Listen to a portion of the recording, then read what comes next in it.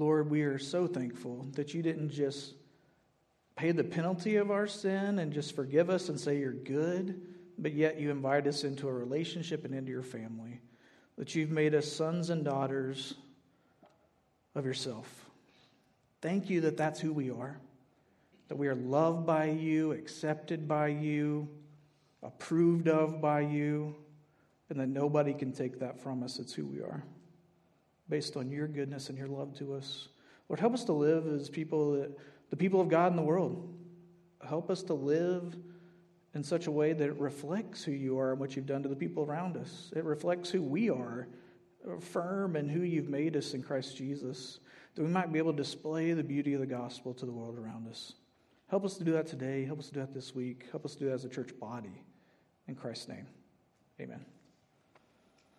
All right, we're going to be picking up in Jude. We'll be looking at verses 17 through 25, the end of the book here in just a moment.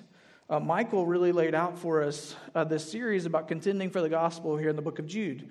And last week he really talked about fighting for, contending for, protecting a gospel doctrine. And what that means is there are people that are creeping into these churches that Jude was writing to, and one of the temptations was for people to think that there's salvation outside of Jesus, to take their eyes off of Jesus, to be led astray from Jesus. And then when we're led astray from Jesus, doctrinally, foundationally, other things creep into our lives and get expressed in the way that we live. And Michael went into some of those last week as Jude got into as well. And so this week, really at the ending of the chapter, we see Jude saying, hey, now that you're on the solid rock of this gospel doctrine, what's the culture of your churches going to be like? Because what we believe should drive what we do. What we believe should actually impact our everyday life and how we live with one another as a church. And it might not be a question that you think about much. It's like, I don't know if you even get a lot of questions about this. Maybe you invited somebody to visit Double Oak and you're like, hey, you get the question, hey, what's the culture of your church like? Anybody ever got that question? This is like the number one question that I'm a pastor, I get it. But like, it's the number one question that I ask the people. Not only was your church believe, that's important, but what's the culture of your church like? And so this small book called The Gospel by Ray Ortlund in the 9-Mark series, very short book. I love short books. If I can read it, you can read it. It's short, it's simple. He puts it on the low shelf for you, which is where I need it. And so he takes these awesome, huge things, puts it on the low shelf. Here you go, Clay, you can take this. So I really commend this book to you. And in this book, he really lays out what is culture in the church, and then what does a gospel culture look like, which is what Jude is calling the people to contend for in this passage. And so where do we get culture from? It's a borrowed word, we will admit. By culture, we're taking J.I. Packer, a theologian, says, culture is a word borrowed from sociology, which means the public lifestyle that expresses a shared mindset and convictions held in common.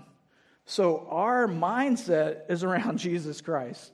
Our convictions around the gospel, the person and work of Jesus Christ, that Jesus entered real time and space, lived the life that we could not, went to the cross, died a sacrificial death in our place, died and was resurrected, and that we can place our hope and our trust in Him, be forgiven of our sins, receive righteousness from the Lord, be drawn into His family, we're saved. That's the gospel. And so we have that shared belief. That's what brings us together in this room today. Look around the room for one moment. I love it. Everybody just stares straight ahead. Look around the room for one moment. This is the interactive part. And all the introverts are like, why are you making me do anything? I'm sorry. Look around the room. There's a diverse people in this room. Ages and stages of life. Experiences, backgrounds, cultures, races. This is represented here. What could bring together in such a divided time that we live in? What could bring people together like this in this room? There's nowhere else this is going to happen. It's around the gospel of Jesus Christ. This is what the Lord does. He meets all of us in our place of need, our need for salvation, our need for forgiveness of sins, and provides His Son as that means. This is what draws us together. This is what makes us the church. This is the foundation, the cornerstone of what we believe. And this is what we're here to do together, is to express that gospel. Notice that. It's our lifestyle and expression of the gospel that creates culture. And so in the book, he also goes on and lays out there's 3 types of church cultures. First one is this, where you have gospel doctrine, you believe the gospel of Jesus Christ, you have orthodox belief that is of the historic Christian faith, but yet you minus the gospel culture. You lack a culture that expresses that belief. And I would say, in the book he says it leads to hypocrisy. I call that a legalistic, moralistic church, where the rules, the do's and don'ts become what the foundation is, that if you don't do these certain things and you do these other things, that becomes the real things that saves you, and the real things that we're rallied around is that. And that's the culture that gets expressed. And that is not who we want to be. Hypocrite is not a great word. I don't think any of us would like to be that, even though we all are at times. But we do not want to be, as Double Oak Chelsea, a legalistic, moralistic church. You're not going to find that here, I hope. And if you do, I hope we would help protect the gospel doctrine and culture to weed that out in our church, or in myself. Also, there's some churches that have gospel culture, yet no doctrine, which seems weird. that they're not united on the gospel of Jesus Christ, but what brings them together is that there is kind of this loving community that wants to do good for the world and stuff like that. I would honestly say if it's not built on the gospel of Jesus Christ, you don't have a church. It's really just secular humanism. Secular humanism says this. It says, we can achieve goodness in the type of people we need to be in the world, minus religion, minus the church. And that's where a lot of our culture lies today. We don't need religion. We don't need a relationship with Jesus. We can do this thing on our own. We're good enough people, aren't we? And if you know yourself, it's like, no, that's not the answer. And so we want to be this as a church. We want to be a church that's built on gospel doctrine plus gospel culture, because that's where the power of the Holy Spirit lies. The power of the church to gather up this body. The reason you're here, the reason that people are being drawn to Double Oak Chelsea, I hope, is because we have a gospel doctrine, a shared belief in the person and work of Jesus Christ that would express itself to be an attractive community to those around us. That we would be a people and a church that people want to come and be a part of. A church where they're experiencing the power of God in their life through the Holy Spirit, as he pours out the gospel deeper and deeper into our lives, and that we would do that with one another. We don't do that just individually. You alone can't be the church. We are the church together as a gathered people, and we want to be gathered on these 2 things, and we want to be empowered by the Holy Spirit to do it. And so we see, building off what Michael had last week of gospel doctrine, this belief in the person and work of Jesus Christ, the power of the Holy Spirit working in our lives, the Father who sent him before the foundation of the world to love us and to save us, the Trinity working together. How do we see this expressed in our church? And so here's what he's contending for in Jude. It's 1 chapter, so Jude 7, verse 17, here we go. But you must remember, beloved, the predictions of the apostles of our Lord Jesus Christ. They said to you, in the last time there will be scoffers following their own ungodly passions. It is these who cause divisions, worldly people devoid of the Spirit. But you, beloved, building yourselves up in your most holy faith and praying in the Holy Spirit, keep yourselves in the love of God, waiting for the mercy of our Lord Jesus Christ that leads to eternal life. And have mercy on those who doubt. Save others by snatching them out of the fire. To others show mercy with fear, hating even the garment stained by the flesh. And then you have the doxology. Now to him who is able to keep you from stumbling and to present you blameless before the presence of the glory with great joy, to the only God, our Savior, through Jesus Christ our Lord, be glory, majesty, dominion, and authority before all time, and now and forevermore. Amen. This is the word of the Lord, to which we say, thanks be to God. I hope to draw out 4 things from these little short conglomeration of verses. The first thing I think that we see here is how he wants them to contend for a gospel culture is by seeking to be a godly people filled with the Spirit and united in gospel doctrine. We see that in verses 17 through 19. And you might be looking at that and saying, Clay, I don't see that. I'm going to try to hopefully pull that out for you. And so he says right out the gate, hey, you shouldn't be surprised that sin is entering the church. You shouldn't be surprised that you're having sin issues in your church, because the apostle said this is what's going to happen in the last days. Side note, this is for free. The last days began when Jesus Christ rose and went to heaven, and they thought they were in the last days here in the passages, and guess what? So are we, still here in the last days. And I think we look and we see one of the apostles in the scriptures writing and warning people of these things. One of the examples of the prophets or the apostles telling us about these things, warning against these sins that are coming into the church, we can see in 2 Timothy 3, 1 through 5. 2 Timothy 3, 1 through 5, it says this, "But understand this, that in the last days there will come times of difficulty." So as a church, we should not be surprised by sin, and we should not be surprised by times of difficulty and suffering. I've got to be honest, in my own life, I'm surprised when I see my sin, and I'm surprised when I experience times of suffering and difficulty. But the Lord says this is coming.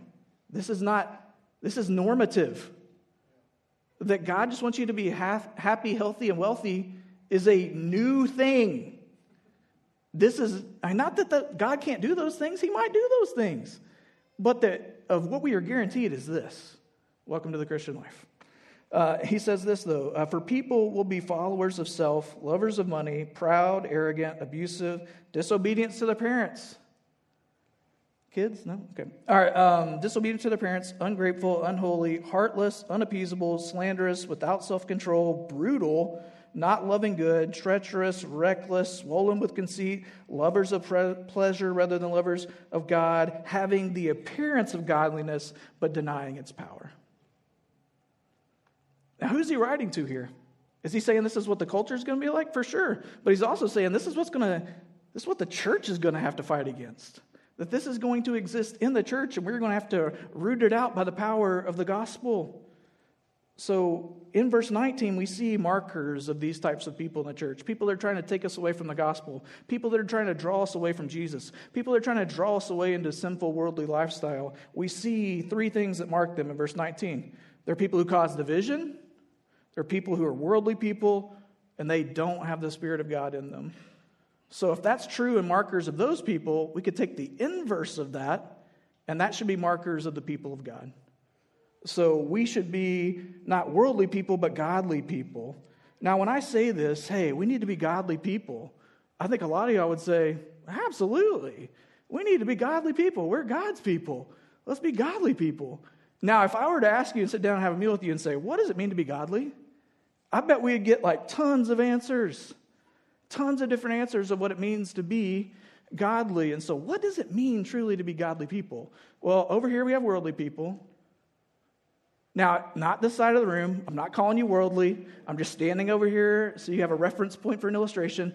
I mean, you might be, and I'll let God work that out. But anyways, godly, we don't want to be worldly people. So here we are, worldly people, marked by the things Michael's been preaching about and Jude pulls out in the last 2 weeks. People who want to just go on life their own. People who want to save themselves. People who think they can create the culture they want to create. People that think they can do whatever they want and that's going to be fine. They have these worldly people. He says, don't be these people. And we're like, okay, don't be these people. Poof, immediately beeline it away from being these people. Probably should stop right here, but we don't. And we swing that pendulum, and that pendulum we swing completely the other way because that's all we know to do, right? Well, I don't want to be those people over there. Sorry, y'all. But we're swinging the pendulum over to this side, and we're going to be godly people. And what that ends up looking like many times is the church culture that has gospel doctrine, yet no gospel culture, a legalistic or a moralistic church, because that's all we know. Okay, well, if they're doing all the wrong things over there, then we're just going to redefine all the right things over here, and we're going to be godly people. But the problem is, in that passage that Paul just said, there's people who have the appearance of godliness, but it lacks power. It lacks power. You know what that means? It's a dead church. A church that is founded on what they don't want to be about, the do's and don'ts, and that they're going to define morality for themselves, at least the ones that they can keep, and that they're going to use that as a gatekeeper to keep you out of the church or in the church. That's not a godly church. This is what Jesus got really mad at with the Pharisees. They had all the rules and the things right, but yet they lacked heart. They had lip service to God, but no heart for God, which equals no power in the way they were really living their life. We don't want to then swing the pendulum from, okay, we don't want to be worldly people, but the only other type of people I know how to be are legalistic or moralistic people, and that becomes the goal of the Christian life. And I want to tell you this, it's not wrong to have some rules. It's not wrong to have some rules in our life and regulations. It's not wrong to seek to be a moral people. But when we make that the goal, and we make that the measure of the Christian life, two things happen. One, if we're legalistic, we become self-righteous. Our life is no longer founded on the righteousness given to us through Christ. It's founded on how well I can keep the rules. And guess what? If I can keep them better than you, even better. Even better. And that's what self-righteousness does. And then if we're moralistic, we put it at least on the morals we know we can keep, right? And then we redefine that ourselves however we want to. And we think it's biblical. Yeah, I'm redefining them and adding extra things. And saying, this is what it looks like to be the godly people. But all that does, the moralistic person, makes them more than self-righteous, self-superior. Have we ever been around these people? By the way, neither of us like hanging out with these people, do we? Do you enjoy being a part of a community where you're judged by what you do and you don't do and whether you're in or out? No, nobody likes that. And then nobody wants to hang around just the moralistic person, because if we don't measure up to their morals and we failed that week and we're in an accountability group with them and we start sharing, all they do is belittle us. And I don't want to go to that group anymore. Okay, how do we be godly then? If it's not just doing whatever you want and pursuing the ways of the world, if it's not just about rules and regulations and just seeking to be a good moral person, then what is being a godly person? The pendulum needs to come back to the middle, and it needs to come back to this narrow road of the gospel. The narrow road of the gospel is where we want to be godly people. Godly people are gospel people. What do we mean by this? Here's what we mean. Remember when Jesus said that he's the gate that you have to enter through, and that it's a narrow road that we go down, and few people find that gate? Well, here's the reason. That gate's big enough for one person to walk through, and he did it, Jesus Christ. When he walked the perfect life, died a sacrificial death, rose from the grave, he opens up this gate to the faith, to be the people of God, to be gospel people. He walks through the gate, and then we join him as we believe in Jesus. And we're put on the narrow path of the gospel as we pursue and follow Jesus Christ. And so as we have people coming on this narrow road, sometimes we fall off into these ditches. Sometimes we fall off in these different ditches. And so sometimes when I lose sight of Jesus Christ and the people around me who are pointing me to him, my gospel community, I will fall over into this ditch of doing whatever I want. I'll fall over into this ditch of doing worldly things and just pursuing the world and what it says. And you know what I need? For people who are on the narrow road to snatch me out. I need people to snatch me out of my worldly ways and to put me back on and encourage me to be back on the narrow road of the gospel with them following Jesus. Jesus, the author and perfecter of our faith. Now, there's others of us that'll tend to fall off this ditch and go back to the legalism and moralism and make it the goal because that's all we ever knew about the Christian life. And then we're going to have people pulling us out of our self-righteousness, pulling out of our superiority, and pulling us back onto the humble road of the gospel, because I need Jesus today as much as the day I was saved. The same gospel that saved me is going to sustain me and bring me home, and we're going to walk the narrow path as a church built on the doctrine and foundation of Jesus Christ. It's a narrow road because that's hard. Because it's so easy to go the way of the world. It's so easy to go the way of the religion. And the gospel path is hard, and we need others to keep us on it. We need to do this together as a gospel people. Godly people are gospel people. Next, he says, these people that are causing these divisions are devoid of the Spirit. So if we have trusted by grace through faith in Jesus Christ, repented of our sins, accepted him into our life, his work on our behalf for salvation, we are now filled with the Holy Spirit. Think about that. We have the third person of the Trinity that we're all collectively sharing in if we're a believer in Jesus Christ. And that this Spirit is the very Spirit that resurrected Jesus from the dead. This is the kind of power living in us. Now, the Holy Spirit being filled with it, he's not filling us with some weird, undefined power, right? I didn't just wake up today and I'm like, yeah, full of the Spirit. I just woke some people up. You're welcome. Hey, I'm full of the Spirit. I mean, maybe you woke up that way and that's great, but that's not how it works for me. Usually I'm having to hit my knees early in the day and say, Lord, I can't do it today. Lord, these temptations in my life on either side of the ditch are too great. I need your Spirit to fill me with the gospel. I need to be filled with the person and work of Jesus today. I need to remember that my identity is in Christ so I don't have to find it in my work. I need to be reminded that if I'm accepted by God, the universe, or Jesus Christ, I don't need anybody else's acceptance. And what that does is free you. It frees you from pursuing those things because you already have them in Jesus Christ, and it frees you to walk the narrow road of gospel with other believers. And so we are prayed to be filled with the Spirit to fill us with the gospel. Not just some weird, undefined power or weird self-help that we call the Spirit. We need the Spirit of God to do what only God can do. Here's what Jesus said the Spirit would do in John 16, 14 through 15. Here's Jesus talking. Jesus says, He will glorify me. So the Spirit's job is to glorify Jesus Christ. For He will take what is mine and declare it to you. All that the Father has is mine. Therefore I said that He will take what is mine and declare it to you. Pretty clear here that the Holy Spirit in our life is taking all that Jesus has done for us and pouring it out into our lives and into our heart. That Romans 5:5 says that the Spirit is pouring out the love of God into our hearts. It's not this vague love. It's not this undefined thing. It's the power, the person and work of Jesus Christ by the third person of the Trinity being poured out into your life. That's powerful. That's the kind of power we want to experience as a church. So we want to be godly people filled with the Spirit who's applying the gospel to us, that we might be united in gospel doctrine. That we might be people who are not, as it says in this passage, creating divisions. Wow, I haven't seen a lot of division in the world today, have you? I haven't seen a lot of division in the church today, have you? No, this is here, people. And it's not just in the world. We need to look around the room. We need to look in the mirror. I need to look in the mirror.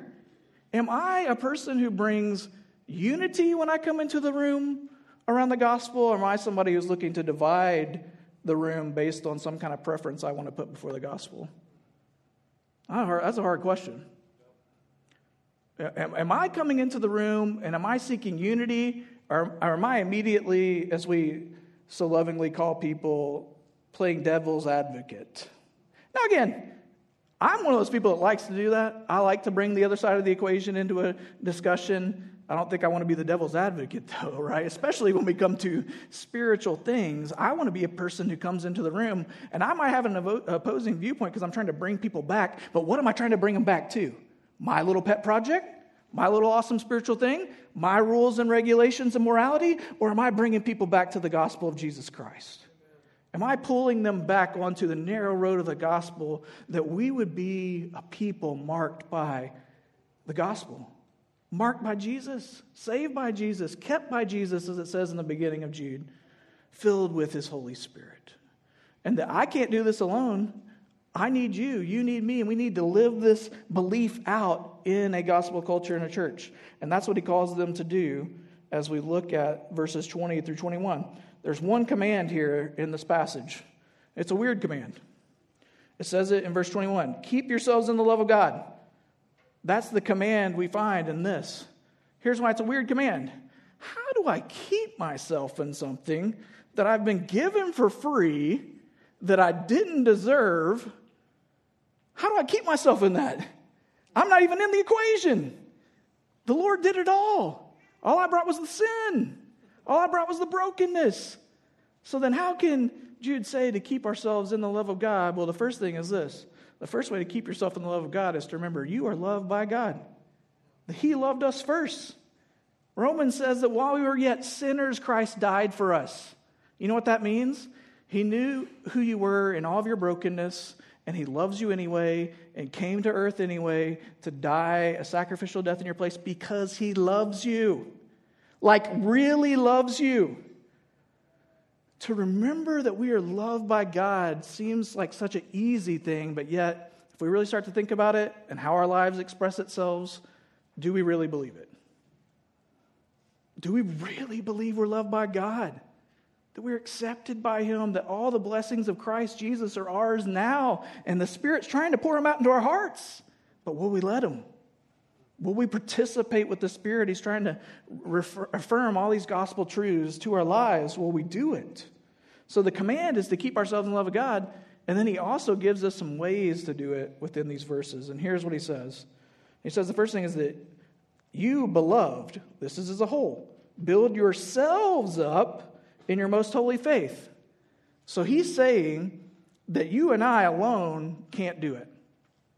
That we have to do this with other people. That the call to build ourselves up in our faith is not a solo project.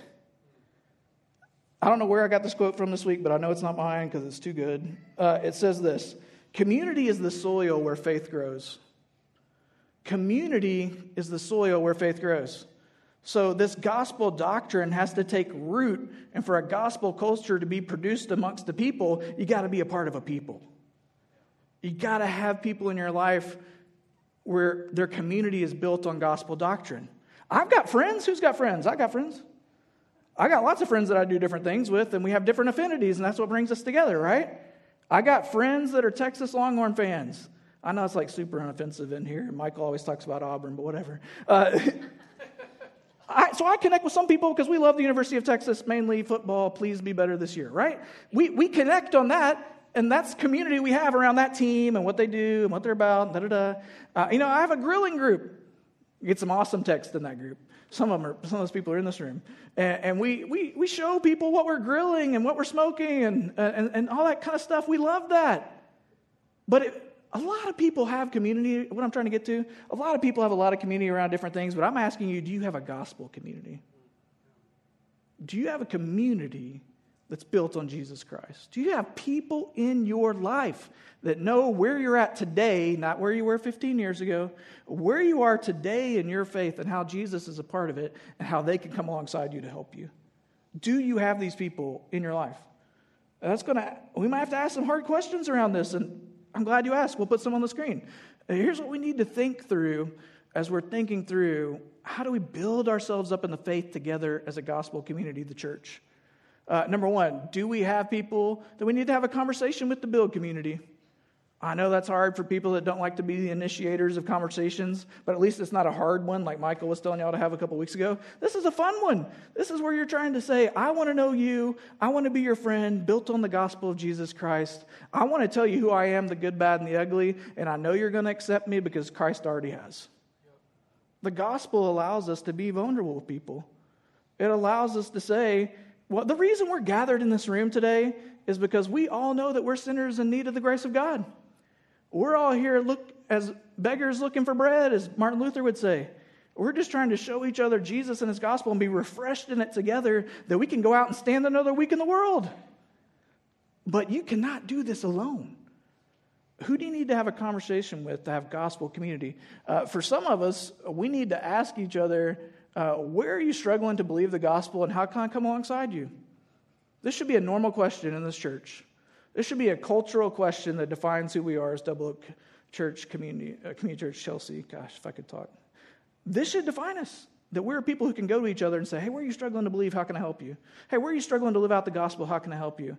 Hey, maybe you're not living in the gospel. Why don't you come into the community that I'm a part of? I'd love to do that with you. I did that with Paxton this week. He talked about having a hard week. Unfortunately, I was one of the people he called. But, because guess what? I say unfortunately, not to be self-degrading. I was not having a great week either, okay? I was not having a great week. And you know what we did for each other? Helped each other believe what the other couldn't. He was telling me his struggles, and I encouraged him in belief. I was telling him my struggles, he encouraged me in belief. And I hung up that phone and knew he was praying for me. I was praying for him, and I was encouraged in the gospel. Do you have these kinds of people in your life? If you don't, that's what we're here for. This is what the church is for, to create these kinds of relationships around the gospel. For some of us that have this kind of community already, who do we need to invite into? Who do we need to invite into our gospel community? We need to be sharing this gospel life together, not withholding it from each other. So who do we need to be inviting into community? And then for us on the outside that don't have community, we need to seek this gospel community. You need to ask yourself a hard question. What's stopping me from being a part of this community. Coming on Sunday morning, hey, I'm glad you're here. This is a great first step.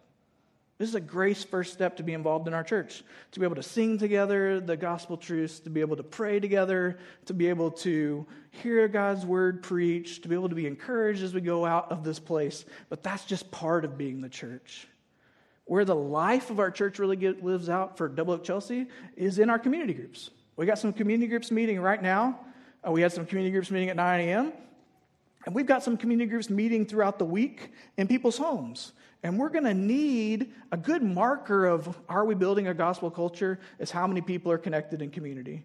So I'm not just trying to connect you into community because I'm the community guy, and I want you to be in the community group so that I can look great and be good at my job. No, that's not the reason. The reason I want you to be in a gospel community is because you can't live without it. I can't live without it. We need people in our lives that'll point us to the person and work of Jesus Christ, that'll be with us when we're struggling, that'll help us believe, that'll do it when we can't. Someone to bring us a meal when we're struggling. Somebody to send us an encouraging text. We need these kinds of people in our life. What's holding us back? Because we can't build up our faith by ourselves. He says it in this passage, we got to do this together as we keep ourselves in the love of God. Moving on, he says, praying in the Holy Spirit. That we are to be a people who is praying that the Spirit of God would move in this place in such a way that we can't take credit for it. You know what? I mean, some of us are pretty talented people. Some of us can get some stuff done. But where does faith really enter into that equation? Or do I just say, Holy Spirit, this is what I want to do with my life, sprinkle a little Jesus on it and keep going? Or do we stop and we say, God, who do you want us to be as a people? God, how do you want to shape our church? I would implore you to pray for us as a church collectively. We got some big decisions to make as a church. Pray for the elders of our church. Pray for other committees that we're going to get involved in this process. Pray for our church. Are we praying for our pastors? Are we praying for our other staff? Are we praying for the ministers? Are we praying for the ministries that we're involved in this church? Are we praying that God wouldn't just build up a church here for numbers or success, but that the gospel might be proclaimed and experienced? We need your prayers in this. We can pray together in the Holy Spirit that He would produce what only the Holy Spirit can do, because we can't do it on our own. Join us in praying together in the Spirit that He would make this place a place that's famous for the gospel, that's not just believed but expressed in culture and community. We need this. Our community needs this. Then it says that we need to wait on the mercy of Jesus Christ that leads to eternal life. That we're in this kind of active waiting as we are looking for Jesus' return, that we are keeping ourselves in the love of God, surrounding ourselves in community, praying together that God would move in such a way that we can't take credit for, and we'll wait patiently until He returns. That's the plan. That's what Jude leaves them with. I don't know about you, but I think I could have come up with a better plan. This doesn't sound like the most exciting stuff, does it? You know, Michael talked about this a few weeks ago. The quiet life, the ordinary life of the gospel working in our lives is what God's calling us to. Will we put in the ordinary work? Will we put in the work of building community? Will we put in the work of praying? Will we put in the work of pulling people out of the ditches of worldly ways or legalistic, moralistic thinking onto the narrow road of the gospel? That's the work He's given us. It's not glamorous. It's not amazing. But if we do it waiting with mercy for the Lord to be revealed when He comes back, God's going to do something here. And it's going to be beautiful, and it's going to be awesome, and it's going to be something that we can't take credit for. And it's going to be great. This is what we're inviting you into. And we need to participate in it with each other. And as we're waiting for God's mercy, it helps us to have the end in view. Are we living with the mindset for today? Or are we living with the end in mind? Because the mercy he's talking about is just not immediate mercy. It's the mercy we find that leads to eternal life.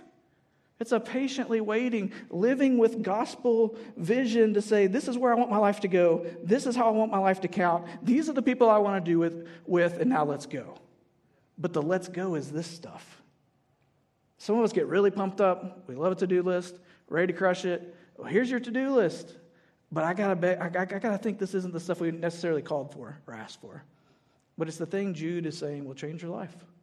is the thing Jude is saying will change our lives collectively. So will we be these kinds of people? Thirdly, in verses 22 and 23, he talks about we need to contend for a gospel culture by living out the gospel in Christ, by extending his mercy to people who are struggling in doubt and trapped in their sin. And this isn't outside the church, this is inside the church. So, will we come alongside people who are struggling to doubt that Jesus is the Savior? Will we come alongside people who are struggling and really saying, can I really trust God? Does he really love me? Does he really accept me? Can his grace really transform my life? Can he really address this area of my heart that's so broken I don't even know what to do with it? These kind of doubters, are we making room for them? Not just making room for them, are we coming alongside them in the mercy of Jesus Christ? We're coming alongside them, walking with them through their doubts, trying to answer their questions if we can. If not, just to say, I'm here for you, I'm praying for you, I'm believing when you can't believe, I'm praying the prayer, I want to believe, help my unbelief. Or do we extend that kind of grace to the people that are doubting in our midst? Hey, Jesus did this. Who remembers the disciple Thomas? We call him Doubting Thomas, which is, he probably is like up in heaven right now, like, dang, that's what I got known for. But Thomas, he misses when Jesus returns to the disciples and says, here I am. Look at my hands. Look at my side. This is really me. I've risen. I've did what I said. Now rejoice. And Thomas missed that meeting. Don't know what Thomas was up to.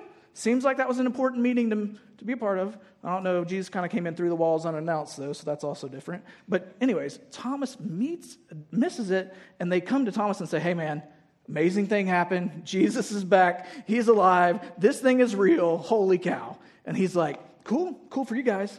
I'm not going to believe until I touch his hand, I touch his side. I'm not going to believe. This is a disciple who walked with Jesus. Says, I'm not going to believe until I touch him. 8 days later, Jesus, again, does this cool magic trick, comes in through the walls. Here, peace be with you, because the doors were locked because they're afraid they're going to get caught, afraid they're going to get dragged out and murdered. And so he comes in and says, peace be with you. And he makes a beeline to Thomas. And you know what he does? Thomas, how could you not believe? How could you not be believing in what I did? How could you doubt? How could you struggle? Man, get out of the disciples. Is that what happens? No. But how quick are we to do that as a church? How quick are we to do that with people? Not Jesus. It's not the way of Jesus. It's not the culture he was creating. Jesus comes to Thomas and said, this is what you need to believe, then here I am, and touch me. Touch my side. Touch my hands. I'm going to give you what you need to believe. So are we going to, if we're doubters in the room, hey, I would encourage you, Jesus is not going to scold you if you ask him what you need to believe. He would have done it to Thomas. He didn't. He came and gave Thomas what he needed to believe. The Lord wants you to believe. So ask him, what are you struggling with? What are you doubting in? What do you need to believe? And then share that doubt with somebody. Say, man, I'm really struggling. I'm really doubting. Could you pray for me? Would you walk alongside me through this? We need people to do this. Will we be an open place for the doubter? Not even just inside the church, but people that are coming into the church and want to be a part of it, who are struggling to believe the gospel. Will we welcome them? Will we show mercy to them, as the passage says, and walk alongside them in their unbelief? Or those who are trapped in their sins. So he said, hey, there's some of these people that have gone the way of these false teachers, but you need to come alongside those people. And verse 23 says, save others by snatching them out of the fire. Of course, that's pointing to eternal fire, hell, that we're going to literally, through loving people and have mercy people through the gospel, snatch people out of the hands of hell. How cool is that? I actually can get this part of the mission. Seems pretty cool. That I can be someone who comes alongside people in such a way, when I see them going the ways of sin, I can say, because I love you and because I care about you, I want to extend the mercy of Christ to you. I want to walk through this with you, and I want to point you to repentance in Jesus Christ, that you can find salvation, hope.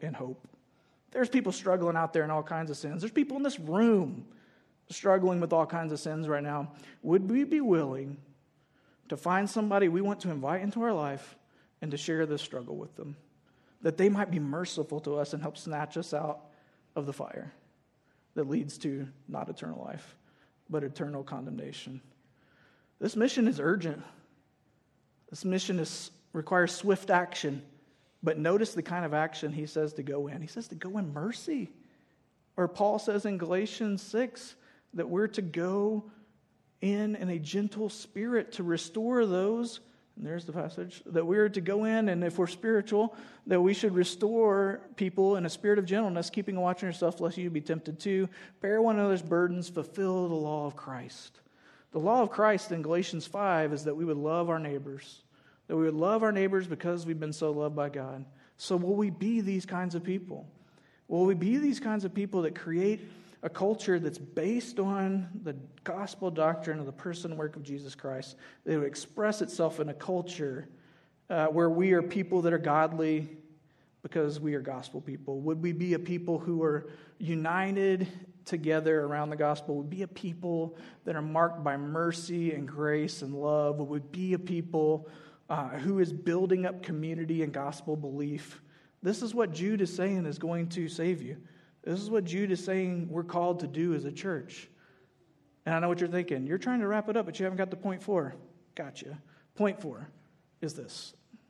We contend for a gospel culture built on gospel doctrine, knowing that we're kept by God and secure until the end. That's the doxology there in verses 24 and 25. The band's going to come, and they're actually going to lead us in a song that is the words of this doxology. So to close the service, to live out point 4 of the sermon together, we're going to proclaim this goodness of God that we see at the end of the passage, because Jude goes back to where he started. He goes back and says that this letter is to the beloved who are kept by Jesus Christ. The doxology goes into and says, to the one who can keep you blameless and holy till the end of time. That this is God's work. It's got to be built on Jesus Christ, his person and work, Father, Son, Holy Spirit working together in unity to deliver us to himself in the new heavens and new earth that one day we'll get to experience together. So let's sing together. It's a song we have not sung, so it might take you a minute to catch the words and the melody. Maybe in that time you just need to reflect and say, God, what are you saying to me right now? What is my response to this word that has been spoken today? Where do I need to contend for gospel culture in my life?